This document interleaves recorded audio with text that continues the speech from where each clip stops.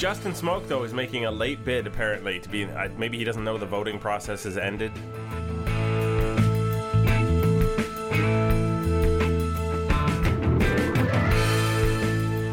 Oh, no. See it. Wow, that was a noise. I feel like predicting anything into 2019. No, that's wrong. That's the second time you've been disappointed by that. That's the best.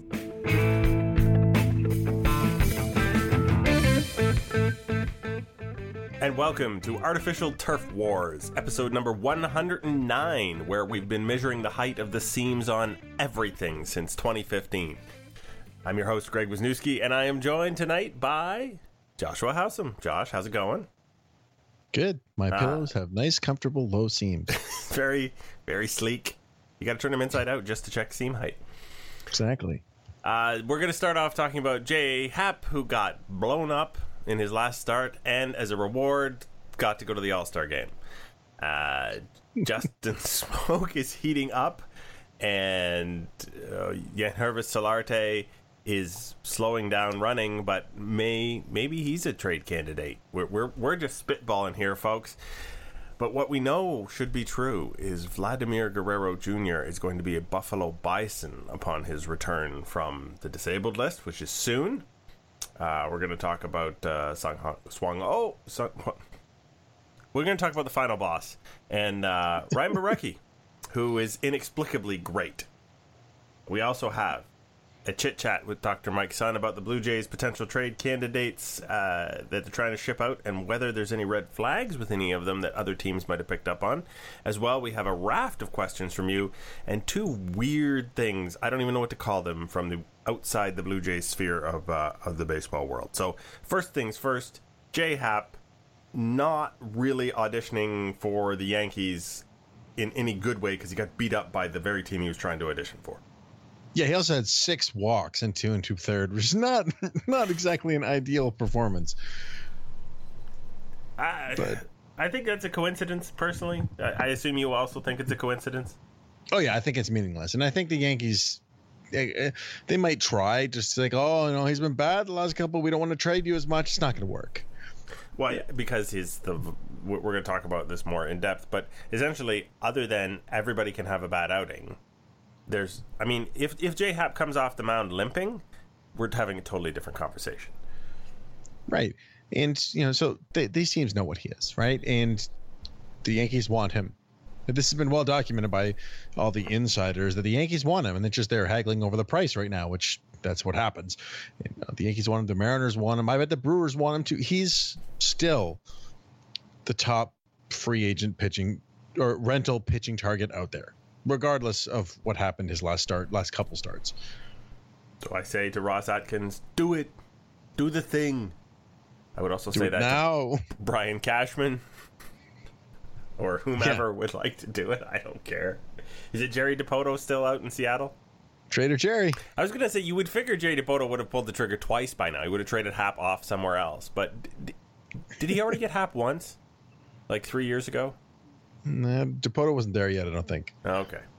Yeah, trading Jerry. Man knows one thing he can do well. You would think he'd have already done it by now. So, of course. Go ahead. I was just saying, now that Happ is an all-star, as you alluded to, it'll be interesting what happens if he gets traded before the weekend. I was going to ask about that, the technicality of the rules there. Every team needs an all-star representative. What if your all-star representative gets traded before he gets to go to the all-star game? Do you get, I presume you get some sort of substitution or addition or something? I was reading some examples of this. The answer seems to be no, you don't at this point in the game. If he'd been traded earlier, they probably still would have, but he would just probably go and be announced as a Blue Jays representative, even if he's not on the Blue Jays. That is some sad situation right there. That the only player good enough to hit the all-star team is the only player good enough to be traded away before the all-star game. Save Steve Pearce. So that is the state of the all-star game. Justin Smoke, though, is making a late bid, apparently, to be... maybe he doesn't know the voting process has ended. Yeah. Well, I mean, he had a case before the teams were named because the American first base is a tire fire. They're all terrible. The only first baseman, one win above replacement is like the bar for first baseman this year. For the American League, the NL is loaded with great first basemen, but there's only one first baseman that has qualified batting, like a number of at bats with an OPS over 800, and it's Justin Smoke. Woof. Yeah, Much Moreland doesn't have enough at bats, but he's up there too. But Smoke he's on fire. He entered today with an OPS of 820, and he had, of his last 15 hits, 11 had gone for extra bases. Yeah, he doesn't have that big, lofty, home run to the third deck Justin Smoke swing that we saw maybe a couple of years ago. But he does seem to really be, again, we've known this for a long time. Justin Smoke, when he hits the ball very, very hard. The initial problem with him was he never hit the ball enough. Seemed to clear that out of his system. I don't know what's been going on this year, but he continues to hit the ball really hard. Yeah, and he's drawing walks, and he's showing that, last year's 38 home runs may have been a bit of a fluke, but he's turned himself into an above average baseball player. And that's not something that anybody really saw coming at the time they signed his contract. Because it was for a below average price. Mm-hmm. I don't know there's much more we need to say about that. Congratulations, Justin. You continue to amuse and amaze. Yangervis Solarte. Well, I guess we should just mention that the value of his option has continually going up because of plate appearances for Justin Smoke, that is. And the Blue Jays don't seem worried about that at all. Nor should they be. I mean, at most it can get to is $8 million. I mean, for what he's giving, $8 million is nothing. Yeah. There are no walk-on candidates to replace Justin Smoke at that price. Yangervis Solarte. The first thing that most people have noticed is, man, does he hit into a lot of double plays and jog them out. The second thing we might have noticed is it going to be too crowded in the infield very shortly, and now is the time to trade him while you're waiting for, I don't know, someone with a famous baseball name to be promoted to the big league club? And I mean, this is the thinking, right? So Yangervis Solarte is fine. He's not a star by any means. He's a useful player who can play third. He can play second. He can play first. You can stick him in left. You can even fake shortstop for a game or two if you have to. And he's got a club option next year for $5.5 million and $8 million a year after that. So that would lead many to think he might stick around. But as you mentioned, that infield's going to get pretty crowded, and that's a type of player and contract that playoff teams could use. Yeah, he's also clearly comfortable in a part-time role, right? He's not a guy who expects to play every day, and he can produce when he doesn't have to play every day. That's the other thing that playoff teams tend to be looking for, to fill in for guys who are tired, fill in for guys who might be not injured but hurt. Like you said, he's got some utility there, as opposed to Steve Pearce, who's already been traded and had no utility whatsoever. Right. And Solarte's a switch hitter, so he offers that kind of advantage too, where you can put him in any day and it doesn't really matter who the pitcher is. For especially, I'm thinking of a team like the Phillies, who kind of, they've got a bunch of guys that they're using, but none of them are great at their positions. And if you have another guy like Solarte, you can shift them in and out, and that's what you want out of your late season position player additions if they're not superstars. Plus, he's a lot of fun. He is a lot of fun. Who doesn't want a little dancing in their dugout now and again? And he hits massive bombs. When he hits them, it's the weirdest thing. I believe his career total single season was it not 16 home runs? 18, I think. 18? And he's at like 16 this year? Yeah. He's 2 away from his career high. He's got 16 and his career high is 18. For how massive some of these home runs are, you would wonder why he had not come around to hitting more. But he did play in Seattle for a little bit. That does dampen. No, San Diego. Sorry, San Diego is what I'm picturing. San Diego, not saying it. That's going to dampen your home run total a smidge. Yeah. But anyway, so he could be interesting. And, when we talked about the trade candidates before, we didn't list him off because of his contract situation, but that's arguably what makes him one of the more valuable pieces. Yeah, absolutely. Okay, So the guy who's going to make the infield, hopefully the most crowded. Obviously, we had an update on Josh Donaldson. Josh Donaldson is he up to baseball activities? Is that the official word now? Yeah, something like that. He's whatever. on the way. He's playing. He's doing stuff again. He's not just getting setback after setback. Right. We have questions about setbacks not relating to Mr. Donaldson. We'll get to those. So Vlad Jr.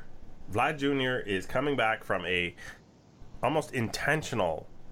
They basically said when he injured his tendon, patellar tendon, his knee, that it was going to be a month. So he's getting around to that month, and they're saying, hey, when he comes back, he's coming back as a Buffalo Bison, not as a New Hampshire Fisher Cat. Basically acknowledging they were about to promote, the guy who was hitting 400 before he got injured, and it just so happened that timing wasn't the greatest. Yeah, I mean he'd clearly shown that there was nothing left for him in AA. He was just destroying the league at a level that people don't usually destroy the league, even when they're not 19 years old.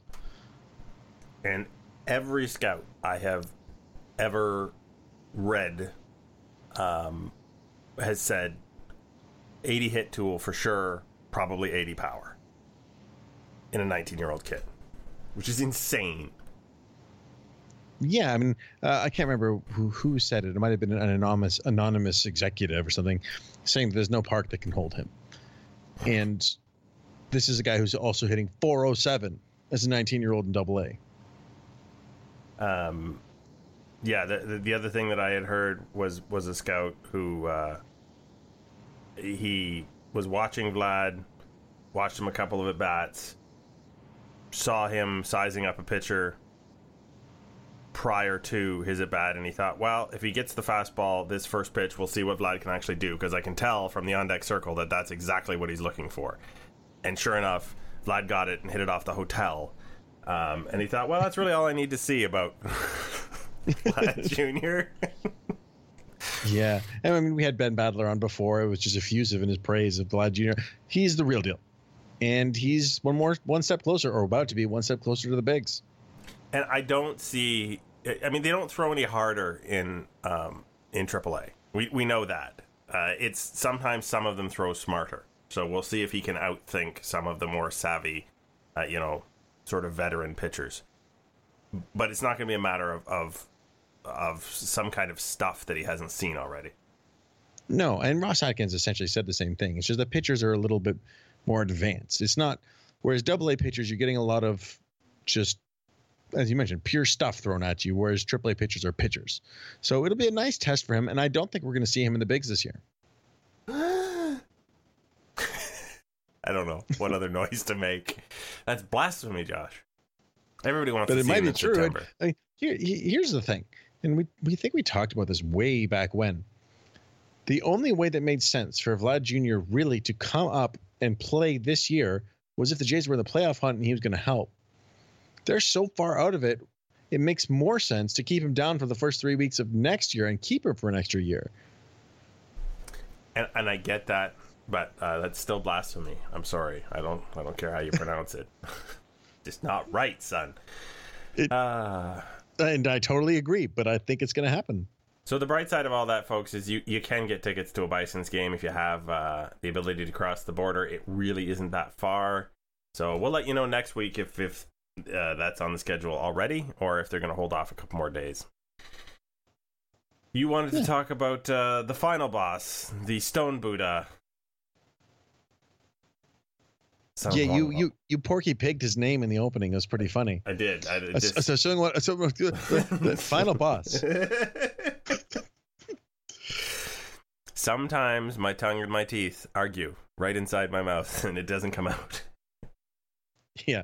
I mean, we're like, as you mentioned before with other guys, we're going to get to a bit more in depth when we talk to Mike later, but he's now down to a 2.95 ERA with a 10.55 strikeout per nine, 28.7 strikeout percentage, above average whiff percentage. He has an option for next year.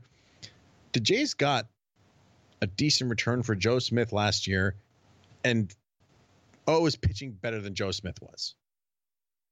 And, this is exactly what happens when you sign some relievers late in the offseason that you hope. You hope that as many of them pan out as possible. If they pan out, they're hopefully helping you to make a playoff push. And if they're not making that, then they are a useful asset as a playoff push for the following year. Makes perfect sense. And sometimes you get Joe Smith and and sometimes you get, I've blocked his name out of my head.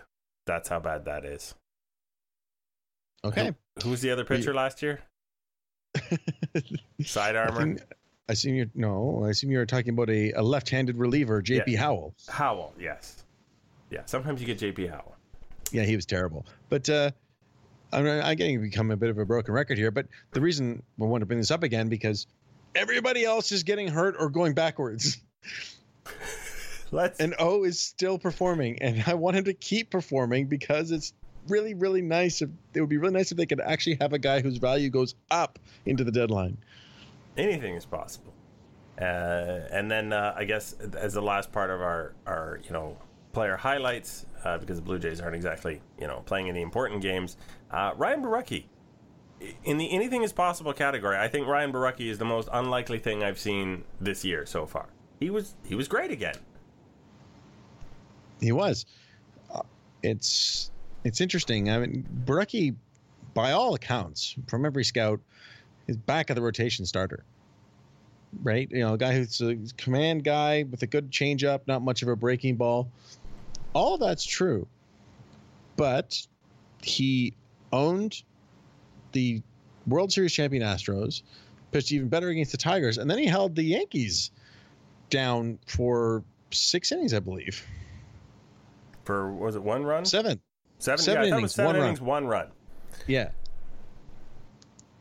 I don't know what else you say. And then you look at these, 86 mile an hour swing and miss. You're like, what?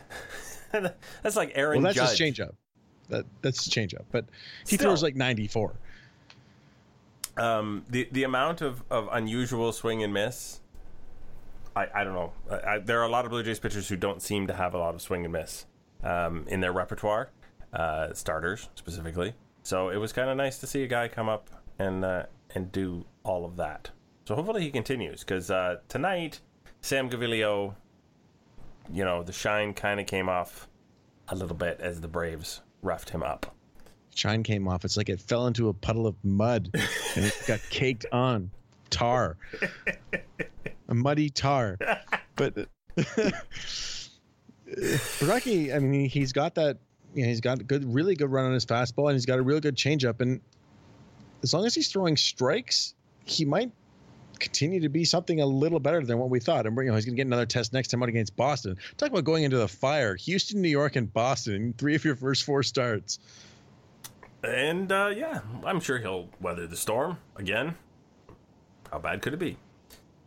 All right, that concludes your weekly update, and we have a lot of questions to get to, so we're not going to rant about anything right now. We're just going to go to Mike's son. We're going to talk about FUs and stuff, and those are actually mathematical things, not stuff I just pulled out of my hat. And then we're going to come back with more after that. See you in a sec.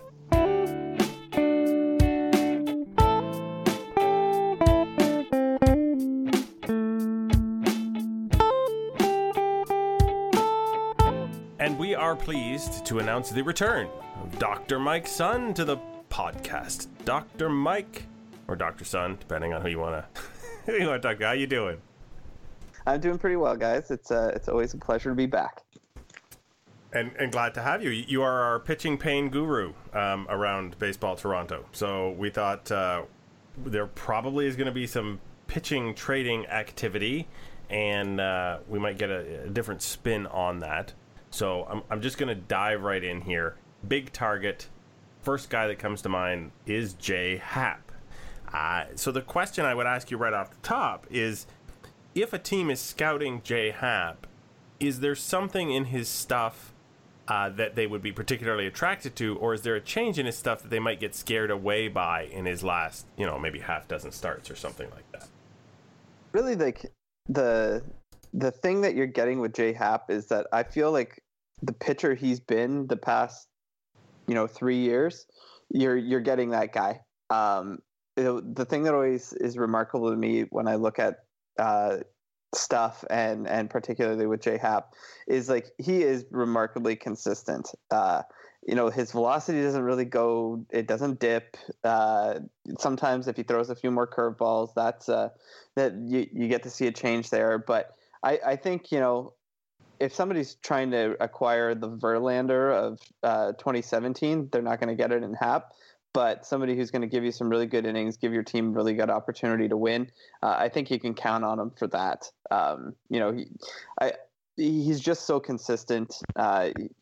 He gets shelled every now and then, but I mean, who doesn't by the Yankees? I think teams are pretty confident what they're going to be getting if they were to acquire Hap. So.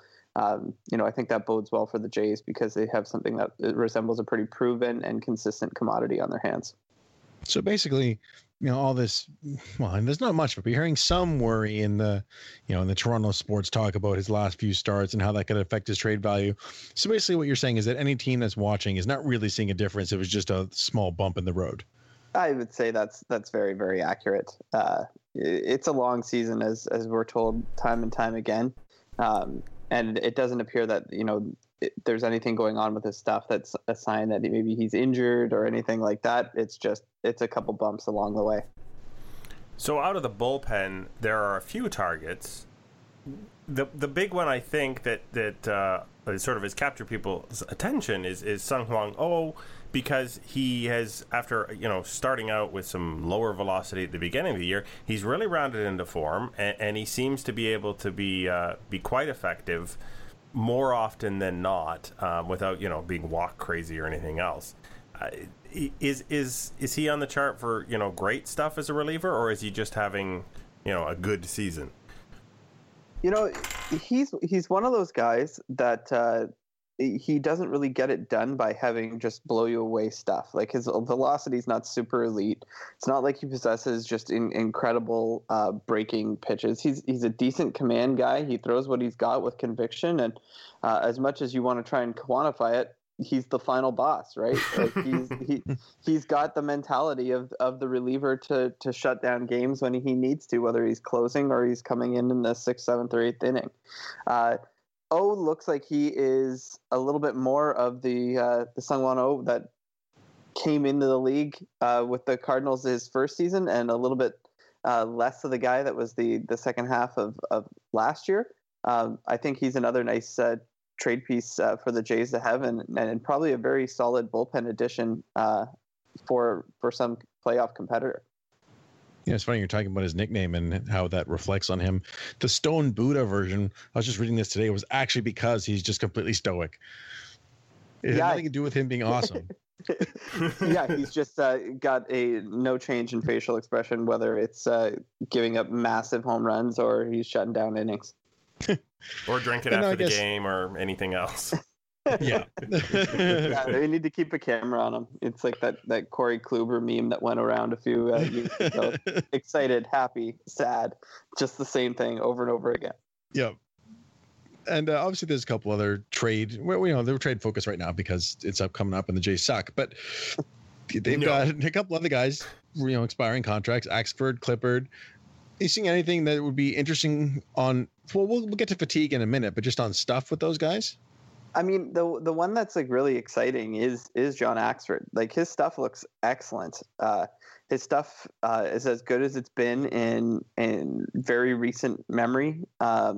He's falling into like the 98th percentile for stuff with over 95 mile an hour, and then he's got some really actually excellent breaking pitches when it comes to measuring the distance the way that we do in the stuff metric. He's had some bumps in the road, but I mean, when you throw 95, you've got a little bit more room for error. And once again, like with Axford, and then with Clippard, he's not as much of a stuff guy as Axford is, but both of them, they're the type of reliever that teams are really looking for to bolster themselves for playoff runs. They're guys that have done this before. They, if they do give up a bad outing, it's not like that was the first time they've ever gotten rocked. They can rebound and come back and pitch just as well in the next game. So, the Blue Jays bullpen has been a story of this entire season because they've had some ups and downs, but in reality, like this team could be way, way, way worse off if this bullpen wasn't pitching the way it was, because the starters were just so horrifically bad out of the gate. And even now, you're not sure what you're going to get with them. It's good to see Stroman have a good one last night, but realistically, this Blue Jays bullpen has been kind of a bright spot for them, and if anything, it could serve as a really bright spot for the future, because they could have some resources they could turn into some guys that might contribute in 2020 or whatever it may be. So you do allude to the starters being either absent or awful, other than the Mr. Happ in question. The two names that keep getting sort of bounced back and forth as maybe pieces that the Blue Jays would get a big return for, or maybe not, Aaron Sanchez and Marcus Stroman, because these guys both have control and a lot of talent, but neither of them has really reached their potential this year on anything a consistent basis. Is there anything in the numbers that says those two guys have changed? The thing with Sanchez is, like, he's been a high velo and a big breaking pitch guy for his entire career. And then this year at the start of the season, he came out of the gates, the velocity was down a little bit, and he was relying almost entirely on his changeup. And then the curveball would kind of get splashed in there. And, his results were hit and miss. He had a decent win-loss record, but he really wasn't doing too much in the way of getting strikeouts or getting out of jams. So his stuff is good. It's down a little bit if compared to previous seasons. The problem with him is just, Eno Saris wrote a really good article looking at a couple of different ways of quantifying command. And Sanchez has some of the worst command in Major League Baseball. And I'm just not sure, when you have a problem like this blister thing, and maybe he's lacking feel in that finger, you're just not too sure what he could ever continue to develop into on that command front. So he's a bit scary there. With Stroman, his stuff is actually down compared to years past. Last season, near the end of the season, he was having some of the best stuff of his career. But his stuff has now dropped down to, below league average. His velocity on the fastball is around 92 miles an hour, which is actually below league average velocity. And then he doesn't get a whole lot of separation in between his pitches, the distance between his breaking pitches, or even the separation in his velocity. He's less than 10% between his peak velocity and his lowest possible velocity. And when we've talked about the height being an issue in the past, because he can't get a curveball up to get more drop on it just because of his release point. And I'm worried there, because it does seem like he's kind of changed what he was doing in previous seasons. And with both of those guys, regardless of what they're doing with their stuff or what they may change in mechanics, it always shocks me that they both don't just strike out more hitters by accident. Like Sanchez, even they both shown many times that they've got quite the pitch arsenal to do that. But just the fact that their strikeout rates are just so incredibly low when you compare them to other starters around the league who have comparable stuff to them. If I were to, say who's got the trade value of the two guys right now, I don't know what you could possibly get out of Sanchez with how his last two seasons have gone. So I think you've got to kind of ride that out and say, what can we hope he can develop into? Because I do still think he's got a high ceiling. But if somebody blows you away with an offer for Stroman, I think you'd be foolish to not listen to it. I think Stroman might be one of those guys where there is a team saying, we can fix Marcus Stroman. He's just not listening to the Blue Jays, looking at his arsenal. And I wonder if that would be the attraction for a team. Yeah, I mean, he's shown decent durability. This year was a bit of a blip, and who knows what actually happened there, whether it was shoulder or if it was between the ears. But a few seasons, 200 innings. He is a great athlete. Like you watched last night, running the bases, fielding his position. There's a lot that you could say that there's a lot of potential with Stroman. Like I still, as this season has gone, I still believe that he really has a lot of things that could make him into an absolutely great pitcher. Because I think he is very, very cerebral in what he's trying to do to get hitters out. He's a great athlete. He's very committed to making sure he's got great flexibility, great mobility. There's a lot there to like, but the way things have gone this season, maybe it is just a matter of getting him somebody else to talk to him to try and coach him and deliver on his potential. All right. Now taking it away from these potential and back to the bullpen where things are happier. Hap is the starter. Oh no. CSI. Wow, that was a noise. Yeah, it's just starting their CSI Miami section of the podcast. That is going to be in the first 10 seconds of the podcast now. 100%. I sure hope so. Anyway. You had a question? Yeah. So Stuff Metric was the first stat you designed, and then you went to the fatigue units, or the FUs. That's something that I think teams may or may not be fully aware of. That they may still be looking at raw innings totals, but are there any red flags from these Jays relievers that think maybe they might need to trade them quickly before people see a crash? Because just to be clear, because there's a reason we're not listing Ryan Tepera and Danny Barnes tonight. Yeah. Yeah. And that's rough. That's some pretty bad luck. Actually, the one thing that I'd say, as much as Gibby gets beaten up, he's done a pretty darn good job of managing the workload of his bullpen. None of the guys are standing out when it comes to fatigue units and exactly just how many fatigue units they're accumulating. There's nobody that's really totally kind of jumped out in terms of how many back-to-back appearances they've had. Like Clippard and Aaron Loop have both appeared 11 times back-to-back, but it hasn't. Neither of those are standing out as being top 10 in the league. So everyone in that bullpen, really anybody in the Blue Jays pitching staff, none of them are putting up extreme workload seasons. Their workloads are being managed pretty well. And I mean, you do mention Tepera, and I think he's up in the top 50. The highest fatigue unit guy on the team right now is Clippard, but even Clippard, when you look at the entire MLB, he's like at 38 or something like that, top 40. So he's not, putting up ridiculously high workloads. His workload's been managed relatively well. The reverse of that is, when I look at the fatigue units, Edwin Diaz right now has 2 more fatigue units than the second place guy, and has appeared in 19 back-to-back games. So when you compare against something like that, the Blue Jays' workload's been managed fairly well. Hooray! Yeah. Yay!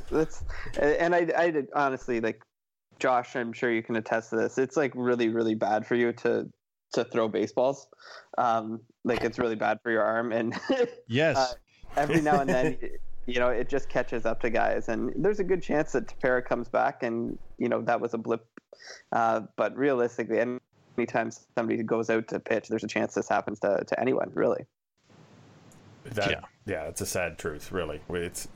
It is a bit of a game, whether you're injured as a pitcher. The breakage level very, very high. Well, yeah, and even just the pain tolerance level too, right? Like. There's very few of these guys that go out there, and I'm sure their arm feels 100% every single time they throw. I think Mark Bartley basically said that it felt like 80% every single day. Yeah. Well, imagine if he was at 100%, he's probably throwing 97 or something, right? Yeah. Oh no, we're all making no. That's probably fake news. Speaking of fastballs and 97 miles an hour, and you alluded to the fact that the Blue Jays don't.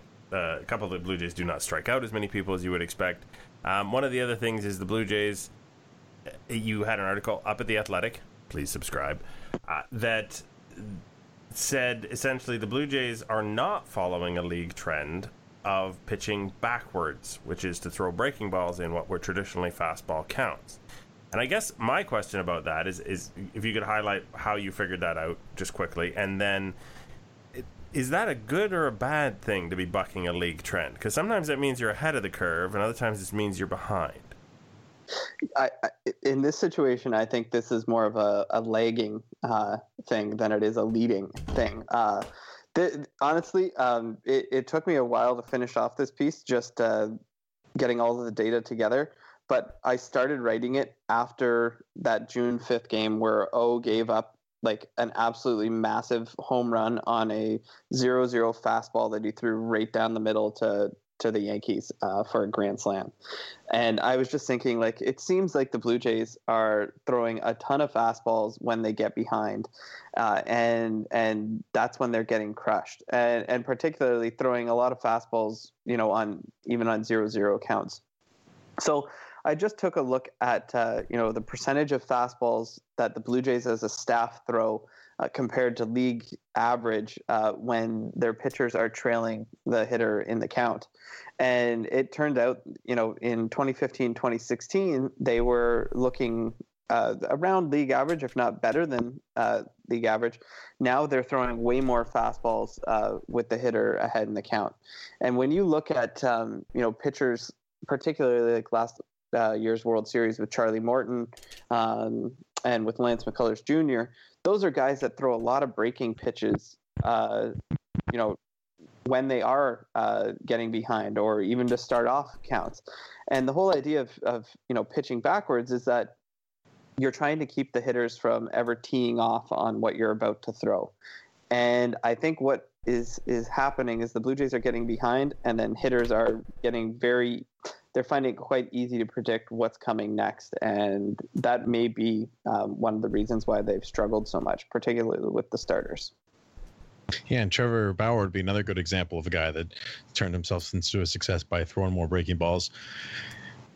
But I wonder, and it's interesting, you alluded to the piece that I wrote early in the season. I wonder if it seems like the Jays potentially backed themselves into a corner with the way they acquired pitchers, because they, again, this was just a hypothesis of mine, but it seemed like they were getting all these guys who were reliant on fastballs to get outs. And I'm wondering if perhaps it's just like there's nothing else they can really do given their arsenals. Well, and that's something that I looked at a little bit in this article too. Not in the sense that you did, Josh, but like part of it's that the Blue Jays pitchers don't really have good breaking pitches. Mm-hmm. Like when you look at like swinging strike rates and you look at like weighted on base, swinging strike rates in particular, the Blue Jays are better than league average with their fastballs and getting swinging strikes. They're better than league average when it comes to weighted on base average. They have decent fastballs, but it seems like when they miss, they really are getting tattooed. And Josh, I was actually when I was preparing to come on here, it was something I wanted to have a discussion with you was, you called it like a market inefficiency. And when you look for market inefficiencies, you're essentially trying to find something that other people aren't paying for. So whether it's discount shopping or it's being smart with your money or whatever you want to call it, like there's a reason why it's an inefficiency, right? Because you're trying to find a surrogate for some other form of success. And with pitching, maybe it's peak velocity that is that success, or having, really good breaking pitches is that reason for success. But when you start going for inefficiencies, there's a reason it's an inefficiency. And it's not really like the Moneyball era where, on base percentage was a great predictor of success compared to batting average. This is a little less subtle. And, if you've continued looking at that or not, Josh, like, is that something that you've seen in the numbers too? Like, is this inefficiency coming back to bite them now because, the rest of the league's on to them? Or is this just age catching up with some of these guys. Well, I think it's sort of a combination, because part of the problem with this inefficiency, if they were really leaning into it as the way it seemed they were, is that it relied on maintaining those kind of numbers, right? Because if your only value to a team is that you're bringing an outlier movement on your fastball, the second it stops moving that much, you're going to get crushed. And we saw that with Jaime Garcia. His stuff took a huge step back this year, actually, in terms of velocity and movement in those outlier angles, and he got destroyed. And Marco Estrada lost an inch of rise on his fastball. So I think that part of it is that I'm sure that teams can just recognize that they're doing this, as you alluded to, but I also think that some of it is just, it's dangerous because it's risky. Yeah. You guys want to get woke for a second here? Sure. The articles on 538, the articles and data that Justin Verlander tweeted about baseball's changing their seams. Did this screw the Blue Jays? Did this take away their inefficiencies? Because Marco Estrada, if you look at his changes in his performance outcomes, it almost exactly mirrors when the supposed change in seams were. Yeah, that's true. Like mid 2015. Exactly. Yeah. It's like the exact moment when, and I mean, it's not like he hasn't had his stellar performances since then, but that's kind of when things started changing. Oh, all right. We got woke. Yeah. Put on the tinfoil hats, guys. Stupid baseball. Screwing the Blue Jays. They saw the Jays making the postseason a couple years in a row. They're like, nah, we can't have that. Yeah, hell nah. We can't be having any more championship banners flying north of the border. And of course, the home run thing was a complete side effect. The main purpose of it was to mess with the Blue Jays, and it just so happens that created a home run surge that they weren't expecting, obviously. Yeah, well, I mean, Eno wrote a piece. I looked at some of the data too, and blister rates. That's when all the blisters started peaking too. So guys who were able to maintain their spin rates and their break distances had to do it with probably a little bit more force on the ball, because that's when actually said that specifically. Yeah, exactly. I think that that seam change might be one of the reasons why we've seen some of these downturns for the Blue Jay pitchers. Time to go back to the drawing board, I guess. All right. So yeah, we appreciate you stopping by, and always give people an opportunity to tell us what they've been up to. You are going to be up to something in Cincinnati? Yeah. My good friend and friend of the podcast, Nick Dyka, and I are having a road trip this weekend to go and see the Neighborhood Play podcast. So we're going to be doing a live podcast on the night of the Home Run Derby at the Rhinehouse Bar in Cincinnati on Monday night.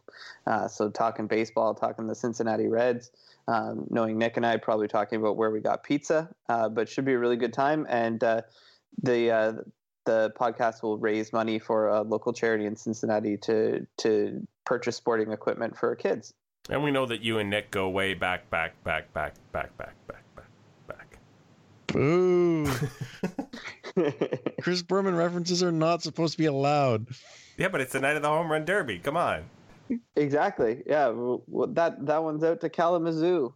I just remember that from when I was living in Windsor and the Detroit Home Run Derby. Oh, sounds like a good time. We do appreciate you stopping by, Doc. And hopefully we will see one of those people traded for some assets that we can also ask you about their stuff as soon as they arrive on the scene. You got it. I'd be happy to do that. So hopefully we talk again soon, guys. All right. Have a good one. See ya.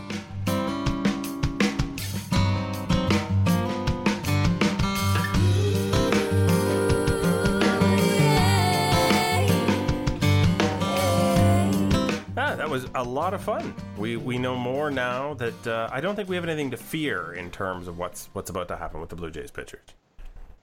No, it was oddly reassuring, which, we can't say that very often. That's what the oddly is, underlined and capitalized. All right, we have all of our questions answered, but now we have to answer some questions. Time now to hear from our listeners. That just seems silly. Here are the rules. First I ask a question, then you ask a question. Now, how does that sound, sweetheart? Could you repeat the question, please? Oh, many things. Many things come our way. The first one from Brian Donley. He actually asked this back on the 6th, but we're going to catch up with him now. With the Jays snake bit by injuries, I got curious. What's the record for the most shortstops used in a season? It's 10, and thanks to Ben Lindbergh for graciously looking this up. What do you think the Jays' odds are of breaking this record? If they tie, if they just send out Kendrys Morales? So I'll answer the second part of that first. Yes, absolutely. he's already pitched and played third. So it's like he's comfortable on the left side of the infield. It's going to be tough for the Jays to get there. Right now they're at 7. Gurriel, Ngope, Solarte, Russell Martin, and then Urania, Urshela, and Ledmus Diaz. If Troy Tulowitzki somehow comes back, that's 8. And maybe a cup of coffee for Bo Bichette, that's 9. It's hard to see where any more of them really come from. So unfortunately, I don't think we're going to get our Kendrys shortstop appearance. Who is playing shortstop in Buffalo? Urania. Right. And we've already had him. That doesn't work. Yep. Yeah. There's a limit because they're not calling up Cavan Biggio to play short. No. Okay. What do we got? All right. This next question, it's a two-parter. It was 2 questions in one. From Josh Traits at Traitsy, are we sure Tulo is even alive? And from Luke Can't Even Anymore at Split Letters, does Tulo play more than 50 games with the Jays for the remainder of his contract? Okay, I'm going to answer Luke's question first with another question. Are they going to legalize the use of the Segway scooter on the field? Because I feel like that would help Tulo's chances a lot at this point. Are we sure Tulo is even alive? Someone is sure he's alive. Is it us specifically? I do not believe what I can't see with my own eyes. No, we have no evidence. Yeah, we don't have. The last time we saw him was when they were in Tampa, right? He had a picture that looked like a missing persons thing, but it was actually his own kid on his T-shirt. Yeah. Was it symbolism? Who knows? Yeah, I don't even know. I'm going to say that, I'm not very good at predictions, but I predicted this at the beginning of the season. I'm not going to make another prediction because I'm surely going to be wrong about it. But this season, I think, is a total write-off for Tulo. I don't think he comes back. But I wouldn't speak to next season. And then there's the season after that, is there not? No, there's not. It's only an option for that one. Still, yeah. I feel like predicting anything into 2019. Wait. No, that's wrong. That's the second time you've been disappointed by that. That's the best. Every time you try and end this contract. Nope. He's around for another year. Yeah, he's under contract for $14 million in 2020, and then there's an option for 2021. Yeah. So I'm not. So yes, he's going to play 50 games. All right, fair. All right, I'll hit you with another one. This is from Kate Stanwyck at OK Stan. Okay. Which Blue Jays would you like to see face off in a home run derby? Like current Blue Jays, I think obviously Justin Smoke, Yangervis Solarte, Teoscar Hernandez, and Marcus Stroman. Those would be my 4. All right. If it could only be the final 2, though, who would it be? I think it would probably be Teoscar Hernandez versus Yangervis Solarte, because I feel that those 2 guys would embrace the spirit of a home run derby more than anybody else. I'm going to go with Lukey Barrels and Solarte, because you can't not have Solarte. Yeah, absolutely. All right. What do we got here? I got to give you one. This is from Colleen Evans at Colleen Evans 6. Once again, do you have any favorite MLB trade stories? Not necessarily Blue Jays. Her favorite is Jason Grilli and Ernesto Frieri meeting by chance in the Chicago airport washroom after being traded for one another. Like ships passing in the night. That's pretty good. My favorite for sure is still John McDonald getting traded for himself. He was the player to be named later? Yeah, 2005, I think it was. He was traded to the Tigers for a player to be named later, and then at the end of the season, the Tigers just sent him back. The Jays loaned him. For no good reason. I believe it was Ichiro Suzuki who got to leave the Seattle Mariners, walk across the diamond, go into the opposing dugout, and put on the Yankees uniform. Was it not? So, yeah, I believe so. To me, that's just silly, but pretty cool. I like that one as a trade story. Get out of here. We'll see you later in 20 minutes. Yeah, this isn't a trade story, but just one I have to share because it's ridiculous. This was relayed to me by a friend of mine who was in the room. But when A.J. Burnett signed with the Yankees after opting out of the Blue Jays, Jesse Litch celebrated because he thought that meant he was going to get a lot of money. No, sorry, Jesse. Like he's like, oh yeah, all right, sweet. Now it's my turn to get paid. No, a few more years. Few more years. Got to be good too. Oh yeah, wow, that's just a minor detail. Okay, here's a tough one from Brendan Panikar at Panikar37. If the organization had to make a decision today of who to extend in the offseason and who to trade, who stays and who goes between Aaron Sanchez and Marcus Stroman?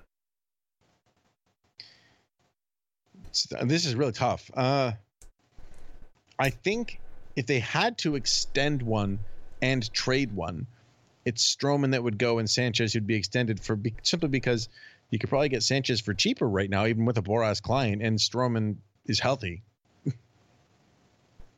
I will, for other reasons, say the same answer. I think the team is happier with Sanchez as a player, although the Boras client thing always makes it tough to tell, than they are at the moment with Stroman. But that could be just me reading too much into rumors. Yeah, and just, to take this a little step further, if the Blue Jays were to decide that they were willing to trade Marcus Stroman or Aaron Sanchez, the reality is that they would trade both of them. There's no sense in trading one and keeping the other one because they're both free agents at the same time. You're closing that window. Yeah, so you're giving up on the same principle when you trade one of them. I follow you. Yep. Hit me with another one. Okay, this is our last one. Since Brian A. we will accept your apology, Brian, for not having any questions this week. But wait, no. See, that was a question, so you don't have to accept his apology because he asked a question. True. So the answer, Brian, we'll find out if you don't have any questions. So the real question from Aaron Plesky at Plesky29, assuming healthiness from now to the deadline, hashtag jinx not jinx, rank these players in order of highest to lowest trade value. Smoke, Granderson, Tepera, Solarte, and Pilar. Asking for a friend. I say Granderson, Solarte. Actually, no. I say Smoke, Granderson, Solarte, Tepera, Pilar. I would probably go Smoke, Solarte, Tepera, Pilar, and Granderson to about the same. I feel like the guy who's trading for Granderson knows exactly what he wants. And I feel like the guy trading for Pilar doesn't know what he's getting. That's very true. But, I mean, I think there's a very clear top two in Solarte and Smoke. Yeah, I agree as well. Because of the contract combined with the performance. Yeah. It's a tough combination to beat for either of those guys. All right. I don't think we have a category for our next two items because our next two items are weird. I think weird goes beyond. So, first of all, this is audio of Joey Votto, I hope you can hear it, walking up to a regular attendance gate at the Cubs game. Let's go, Votto.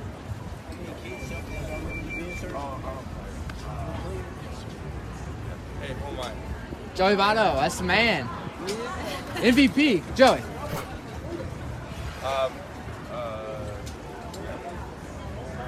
You gotta learn that name, man. So the muffled response that you heard was the Cubs person at the gate having no clue who Joey Votto was. So Votto just turned to the nearest person and went, "Hey, who am I?" And the guy's like, "Joey Votto, MVP." And they let him in. He didn't have to show any ID. Nope, didn't even have to put his keys in the thing. And he just gently patted the security guy like, "You'll get your job right one day." It's the only positive use of, hey, do you know who I am? I think I've ever seen. Yeah. Do you know who I am? No. That guy does. And he did hand out a free fist bump for being correctly recognized and identified by the person filming. So that was cool. Free fist bumps all around. What's your weirdness? Do you have the audio of that one? I do. It's right. But it's a little harder than people think. Even though you got a good arm as an outfielder. The 1-2. Not that easy to just hit 90. Will Myers just hit one into the pool, and I almost called it. I was watching the I was game. like, what is he? I was just... Justin and I are looking at each other like, what I looked at the field. Like, there was no pitch. Happening. Will Myers just hit one. So yeah, go ahead. That's John Shamby from ESPN Radio. Chris Singleton is just describing something because it's between pitches and he's doing what analysts do. And then Shamby starts calling a pitch that was not happening in their game because he was looking at his phone and watching Jeff Mathis pitching in another game. And he started calling the pitch from a different game. I feel like that's a thing Buck Martinez would do in a heartbeat. That's all I'm saying about that. And he'd call a swing and a drive, and it's like, what? Nothing's happening right now. Yeah, that little. And then Pat would agree because that's what Pat does. When you hear him go, and the 1-2, there's no pitch happening where the other guy is talking. Just so you completely understand that if you're listening, that 1-2 is thousands of miles away from the game they're actually calling. Correct. Oh, I don't even know. Proof that position players pitching fascinates everyone still. Yep, and giving up bombs. But so this is not a do-over because he tweeted it out himself. Yeah, he owned up to the do-over 100%. He even said, it's like, I'm a moron, audio to follow. And then the follow-up tweet was the audio. Yeah, I'm going to capture this for myself forever. You don't need to embarrass me. I'm going to take care of that. I got this one. Oh, my goodness. Folks, this is how you do a do-over. You just do something ridiculous, and then you own it, and then we can't make fun of you for it after that. We did it now, but we won't do it again. Well, we'll still put you on the podcast, regardless of whether you own it or not, Oh, for sure, yeah. 100%. Oh, alrighty. I'll turn it over to you. Do you have a final thought? Yeah. I was going to talk about the Blue Jays being 2-22 and 0 home run game, which is worse than baseball. But we were talking about this off the air with Mike's on. This has to come up. There's nothing that shows the Astros being farther away from where they used to be than the way the game ended against Oakland last night. We will put this clip in the podcast post on the BP Toronto site if you haven't seen it. But it was a swinging bunt by Alex Bregman. Jonathan Lucroy picked it up, tried to tag him, dropped the ball, then picked it up and threw it off Bregman's helmet into the outfield. The winning run scored. I mean, if I said that play happened 5 years ago, you would just know it was the Astros who were on defense, right? Absolutely. 100%. The Astrolals. Yeah. So baseball has really turned around. Now they are the perpetrators of the madness, not the victims of it. Yeah. Oh my goodness. That was also where I was going with my final thought, because the play was so insane. Rarely is something more deflating than a walk-off walk, but a failed tag on a third strike bunt and a multiple base error and trot home is wow. Alex Bregman is like, he's the king of the walk-offs that the ball doesn't go more than 20 feet.